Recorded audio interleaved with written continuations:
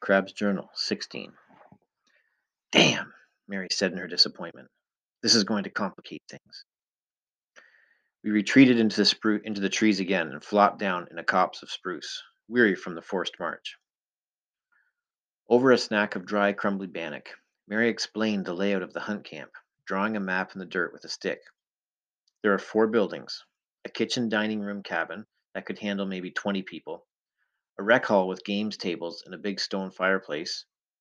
You know, she added, like you see in all the ski ads, and two small bunk cabins. The log buildings were bunched on the tip of the peninsula. A big dock of logs and planks stuck out into the lake. The kitchen building was our objective. The owner stored food in there all year round, staples mostly. No perishable stuff, of course, but that wasn't what Mary wanted anyway. She planned to use the same routine she used last time, leaving money and a note in block letters printed supposedly by an old trapper. As we lay there resting, waiting for darkness to complete its rise, I began to get nervous. The atmosphere was perfect for the jitters.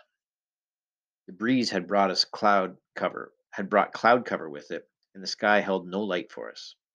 A chilly ground fog rolled in off the lake, and old Crabbe, never brave at the best of times, got second thoughts. And when we began to hear voices floating across the lake and out of the mist, I got nervous as hell. Somebody over in the rec hall was having a great time. Jagged bursts of laughter cut through the fog, and as far as we could tell, every window in the building blazed with light. As time passed, the noise seemed to increase, the laughter and shouting to burst out more often. I suggested that we forget our plan and head back. I didn't like the sound of those voices, but Mary insisted that we at least take a crack at it. The weather is on our side, she said. No one will see us if we're careful. So a couple of hours after dark, we moved out. If you ever want to experience real frustration, try walking through the bush on a completely starless night, silently. An eternity passed before we skirted the bay and moved on to the peninsula. The buildings faced a compound about twice the size of a school gym. We drifted silently between the kitchen and one of the bunkhouses directly across from the rec hall. Crouching in the dark patch between the two log buildings, we cased the noisy and brightly lit hall. Nobody came or went. Maybe we should try for a peek in the back window, Mary whispered. Do we have to? I tried to keep the shakes out of my voice, but it didn't work. Yes, I think so. Let's go. Before I could argue, Mary turned and, still in a crouch, scuttled to the rear of the bunkhouse. What could I do? I followed her. It was a small building, maybe 6 yards long, and four along to the back where we stood up. Follow me, Mary whispered, and off she went into the black wall of trees. A few minutes later, we were behind the rec hall, hunkered down on the damp, needle carpeted ground, up against rough peeled logs. There was only one small window in this wall, just above my head. From the raucous noises inside, we figured two things: they were men, and they were drunk. There were four of them, dressed very outdoorsy, like those dummies in the sports section of a big department store. Except these were mean looking beggars. None had shaved for a few days, and each was juiced to the eyeballs. You could tell from the way they moved with a careful clumsiness, and as they played cards at a deal table before the blazing fire. One of them, the only one not overweight, damn near fell into the fireplace when he got up to poke the logs. Occasionally, one would slam his cards onto the table with a roar, sending poker chips dancing all over the table and onto the dirty hardwood floor. The others would explode in braying laughter or shout what were probably curses. I couldn't quite tell. The portion of the room that I could see through that bathroom window was littered with beer and liquor bottles. I was too scared to be envious. Boots and a few cigarette packages. In spite of my uneasiness, I thought, what a bunch of jerks. Why come all the way up to a hunt camp in the middle of nowhere to get gunned up and play poker? Next morning, they'd probably be barfing all over the landscape, afraid to shoot a gun off for fear of cracking their aching skulls. Then, after a couple days of this stupidity, they'd pile back into the city, bragging about their macho exploits and the quiet beauties of nature. I got down off the splitting stump I'd been standing on and reported to Mary. She seemed pleased. In a few minutes, we were back at the cook shack, trying to jimmy the lock on the back door. No sweat. We stepped into the dark storeroom and shut the door behind us, slowly because the hinges creaked.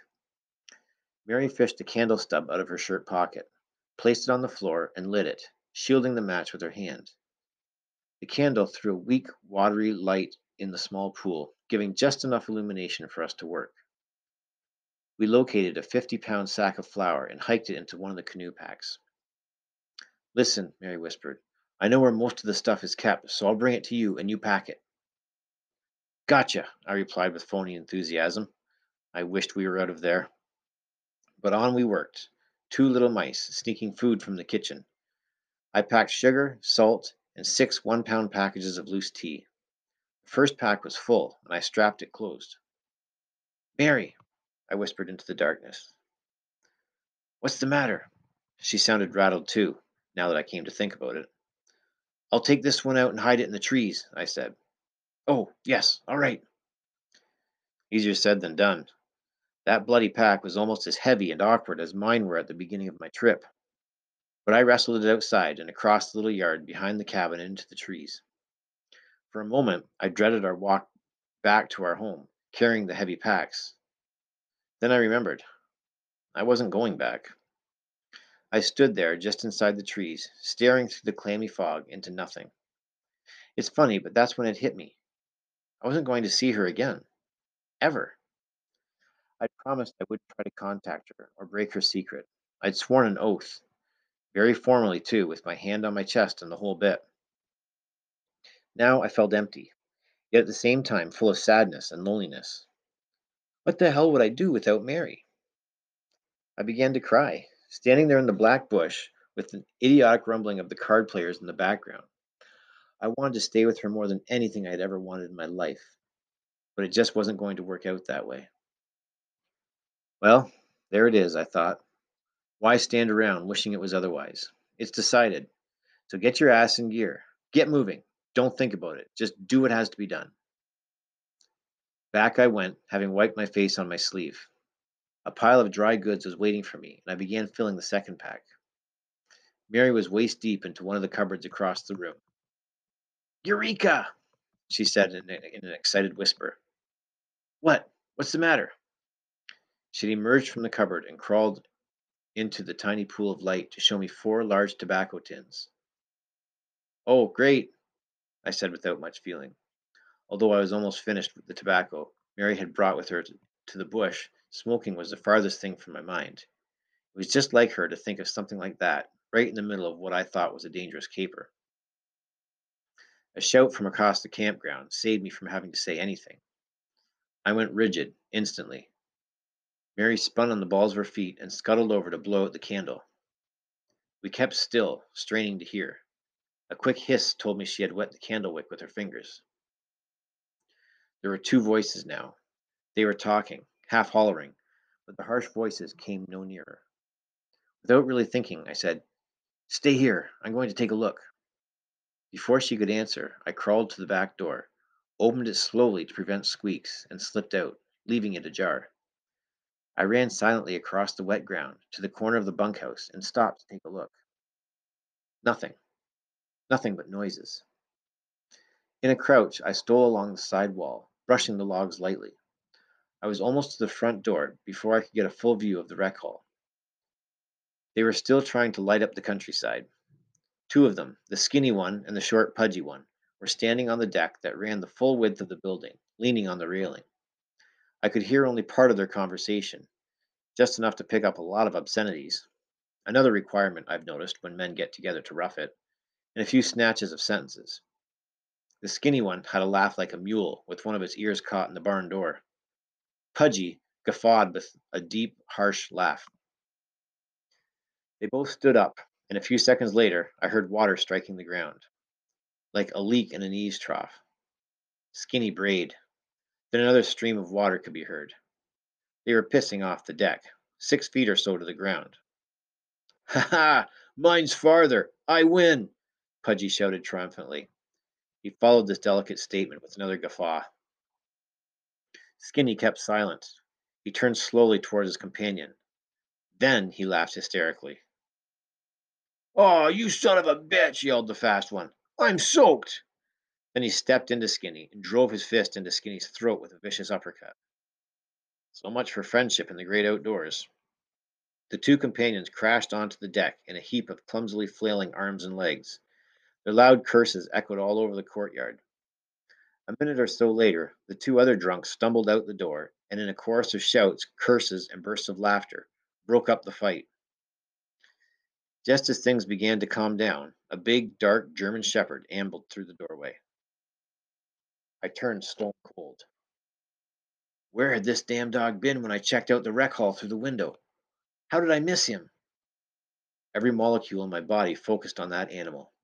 If it smelled a stranger, we were done for. As soon as it came onto the deck, the shepherd began to growl and snap and bark at the scuffling men. When the men quieted down, so did the dog, but not before one of the drunks yelled, "Shut up!" and cuffed it a few times. After about 5 minutes, I think I held my breath for that long, the four friendly outdoorsmen began to go back in. I crossed a few fingers and toes, and I heard myself whispering, "That's it. Take the dog in with you. Go on, take him in." As if obeying me, the fighters went through the screen door, letting it slap behind them. So far, so good. The other two spoke a few sentences, laughed. Then one of them went in. Slap went the door again. 3 down, 1 to go. I was rigid with tension. I groaned inwardly when I heard water again. Then it stopped. The guy must have had a bladder the size of a cow's udder. He was a big man, broad shouldered, and heavy around the middle. He turned finally to the door and opened it. But the dog didn't move. It stood still, dead still. With its nose up, it turned toward the cookhouse. I was sure I could hear it sniffing from where I was nailed to the ground in the shadow of the bunkhouse. The man yelled over his shoulder, "Get in here!" But the shepherd was on the move, along the deck and down the steps in a flash. Then it stopped. Up went the nose. I prayed that the stink of their urine would screw up the dog's scenting apparatus. But it trotted to the center of the compound and stopped again. By this time, the owner knew the mutt was onto something. He was drunk, but not that drunk. He came down the stairs, hand on the railing for balance, silently because he had no boots on. "'S the matter, boy? Smell a bear or something?" he said excitedly.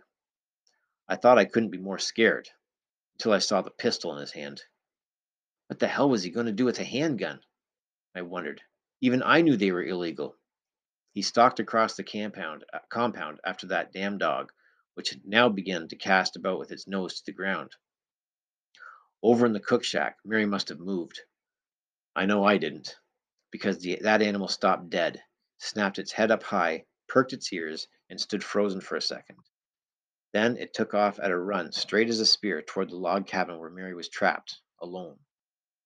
The owner stumbled along after. And I did nothing. I was numbed with indecision, in shock. Every horrible sound that stabbed my ears, growling, the slam of a door, a scream, shouting, was another nail that fixed me to the spot. The other three drunks piled out onto the deck in time to see the dog man shoving Mary across the compound at gunpoint. The mutt was jumping around her, snarling and snapping at her heels and the hem of her shirt tail. Mary stopped suddenly and caught the dog on the head with a quick, sharp kick and sent it yelping. "Bitch!" the dog man shouted as he brought the gun through a clumsy arc and slammed it into the back of her head, at the same time shoving her forward. She pitched onto her face, and the dog attacked again, going for the back of her neck. By this time, the other three were down the stairs, trying to out yell each other. The dog man pulled Mary to her feet and kicked the dog himself to keep it away. "Look at here, yous guys," he announced. "Caught this bitch in the storeroom stealing food." I could hear them plainly now, practically smell their boozy breath. "Well, well, well," said Skinny. "Best looking thief I ever saw." His voice was slurred, high pitched like a finger on a chalkboard. He brayed. The other two were too juiced up to really know what was going on. They kept asking the same stupid questions over and over, and when the whole bunch of them went into the hall, pushing Mary ahead of them, they barely made it up the stairs. The last slap of the screen door snapped me out of my trance. The first thing I did was start to shake. The second thing was to sit down, lean my back against the cabin, and forced my brain to work. I turned and stared at the rec hall. I had to do something fast. I didn't even want to think of Mary in there with four drunks, and cruel ones at that. But do what? I couldn't barge in there and fight four of them plus a huge vicious dog. I'd never get her out that way. No thoughts came. I stood, my hands clenched at my sides. I felt powerless, until I saw a burst of sparks erupt from the chimney. Then a whole bunch of puzzle pieces fell into place, but I had to act fast. I ran behind the bunkhouse, across the cook shack, and into the dark bush behind it. Selecting a fat, tall birch right near where I'd left the pack, I yanked my knife out of the sheath and, holding it with both hands, cut a long vertical slit into the bark. Around the base and at the head height, I girdled the tree with two more slits. Forcing the blade into the vertical slit, I lifted the bark all down the cut. I resheathed the knife and, taking the raised edge of the bark in both hands, walked around the tree, peeling off the cylinder of bark as I went. It sprung free easily.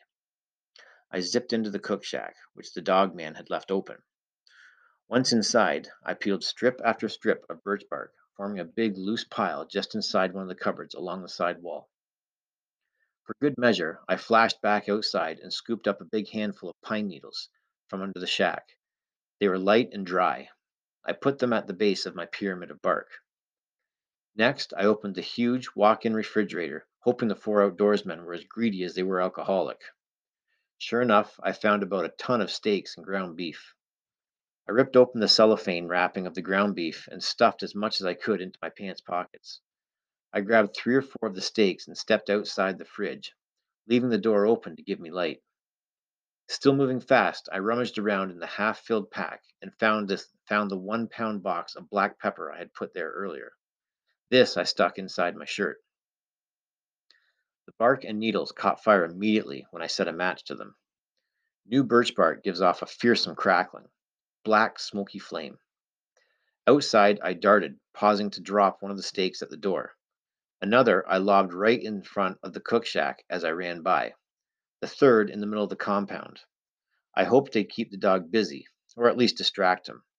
The hamburger meat was insurance. I ducked under the deck. The top of my head grazed the damn planks. There was lots of light still spilling from the windows, but I was in shadow. While I waited, I selected a heavy but easy to handle piece of hardwood from the woodpile under the deck. The cook shack didn't take too long to be noticeable. Within 5 minutes, the whole side wall was aflame. Great, wicked looking yellow orange flames lapped up the long wall, encouraged by the breeze. Shouts, pounding feet, furious barking from inside, slap of the screen door. Two men, Skinny and the dog man, tumbled down the steps and ran across the compound. But just two! No time to wait. I bounded up the stairs, club in hand, reaching into jeans for a handful of meat. I threw open the door. There were two large couches in the rec hall, one on each side of the big stone fireplace, and each held a sprawled, snoring drunk. The crack of doom wouldn't wake those guys, I thought. The card table between them had been knocked over, spilling poker chips, ashtrays, glasses, and bottles over the round carpet and hardwood floor. The place stank of sweat, smoke, dog, and stale beer. I crossed this main room in a second, tense, expecting the shepherd to attack, but it had been shut into one of the rooms off the main hall. I could hear it in there, going nuts, barking, whining, and scratching. I dropped the meat. Mary! Mary! I called in a low voice. In here! In here! Oh, thank God! Came a muffled voice from down the hall. I crashed open the door to find her lying on the bed, hands tied behind her back. Her bush shirt had been ripped open down to her elbows, and her t-shirt yanked up to expose her breasts. When I saw her, I hoped the bastards would die in the fire. I rolled her over, cut the ropes, picked up her coat from the floor, and led her out of there. As we shot down the stairs, I took a look at the fire. The two idiots were running back and forth, hollering at each other. They hadn't caught on yet, but they soon would. Barry and I ran around the rec hall and dove into the trees as a great earth-pounding slam of thunder cracked the sky open over the lake. Lightning lit up their compound. It wasn't more than a few minutes before we circled the camp and got off that peninsula. I stopped at the shore. Still got your compass? I said as she struggled into her jacket. I I think so, she stammered. She was really rattled. I took a bearing, hung the compass around my neck, got out the box of pepper. I sprinkled half of it in an arc at our feet. What's that for? She asked. For the dog. Let's go. I figured they might hunt us. If not that night, the next day. As long as that dog was in working order, we were in danger. I checked the bearing again, grabbed Mary firmly by the wrist, and struck off into a bush as black as the blackest coal. What a night that was! After a while, I calmed down and concentrated on leading Mary by compass back through the bush. And, I'll tell you, the compass was in control. A short but nasty cloudburst had soaked us, and darkness and fog got together to reduce our visibility to a couple of yards. It was like being caught in a wet black bag. Every once in a while, I'd blunder into a spruce or the trunk of a maple. I was completely disoriented, and that compass was my only link with reality. Mary was acting very strangely. One minute she'd be panic stricken and in a big hurry. The next, calm, as if she'd forgotten what had happened to her. Her face had a wasted look when we had left the rec hall. I was glad I couldn't see it now. On and on we trudged in an impossible attempt to go quickly, tripping, slapped by dripping branches, tired, wet, very cold. I never let go of her except when I fell, or she did. After a lifetime, the soggy air around us gradually changed color, from black to slowly lightening shades of gray. We kept moving, and the terrain began to get rougher. Although it had got lighter, the fog was still thick, and the bush was ghostly gray, with the darker shapes of trees looming around us. It was impossible to find landmarks. I recognized nothing. I was cheered up a little, though, when we met a creek, probably the same one we'd waded the day before.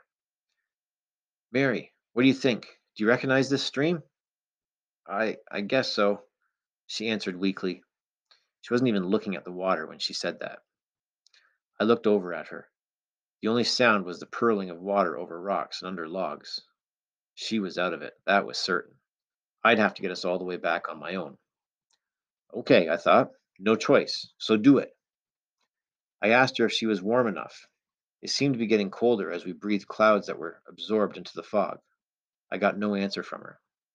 So I took out the pepper box, led Mary into the creek up to our knees, turned and dumped the rest of the pepper along the shore where we'd entered. Dropping the box in the water, I led Mary downstream for 100 yards or so. When we left the stream, I took a new bearing and led her into the eerie fog. Over the next few hours, a strong wind built up. The tossed the naked branches of the hardwoods and drove away the heavy mist. I estimated it was around noon when the rain came back. By the time we entered the ridge country, I knew two things. First, we were on course.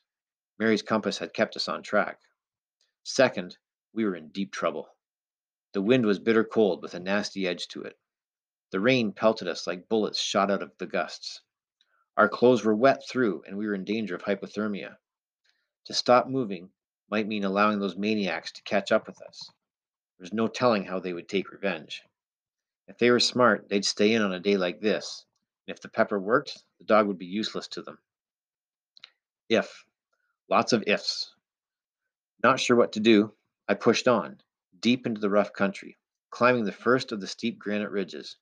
Once up on top, I tried to catch sight of the pursuers, but in that weather there was little visibility. I heard nothing but the howling wail of the wind, saw nothing through sheets of rain but gray sky, gray trees, gray rock. Coming down off that first ridge, I was wicked. I don't know if you've ever tried rock climbing. Going up is not too hard. Coming down is.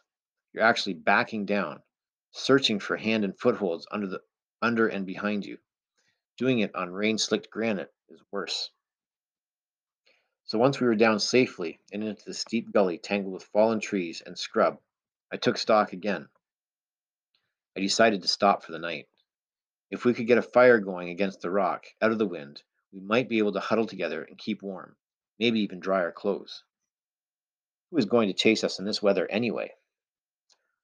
I thought. It'd be crazy. Those jerks were probably too hungover to move. let alone push through the bush in the black of night, and the flaming cookhouse should have kept them busy for a long time. So I put the plan to Mary. Her eyes grew large with fright. No, no, no, got to keep moving, she groaned. She was barely making sense, just kept chanting. No, can't stop, no.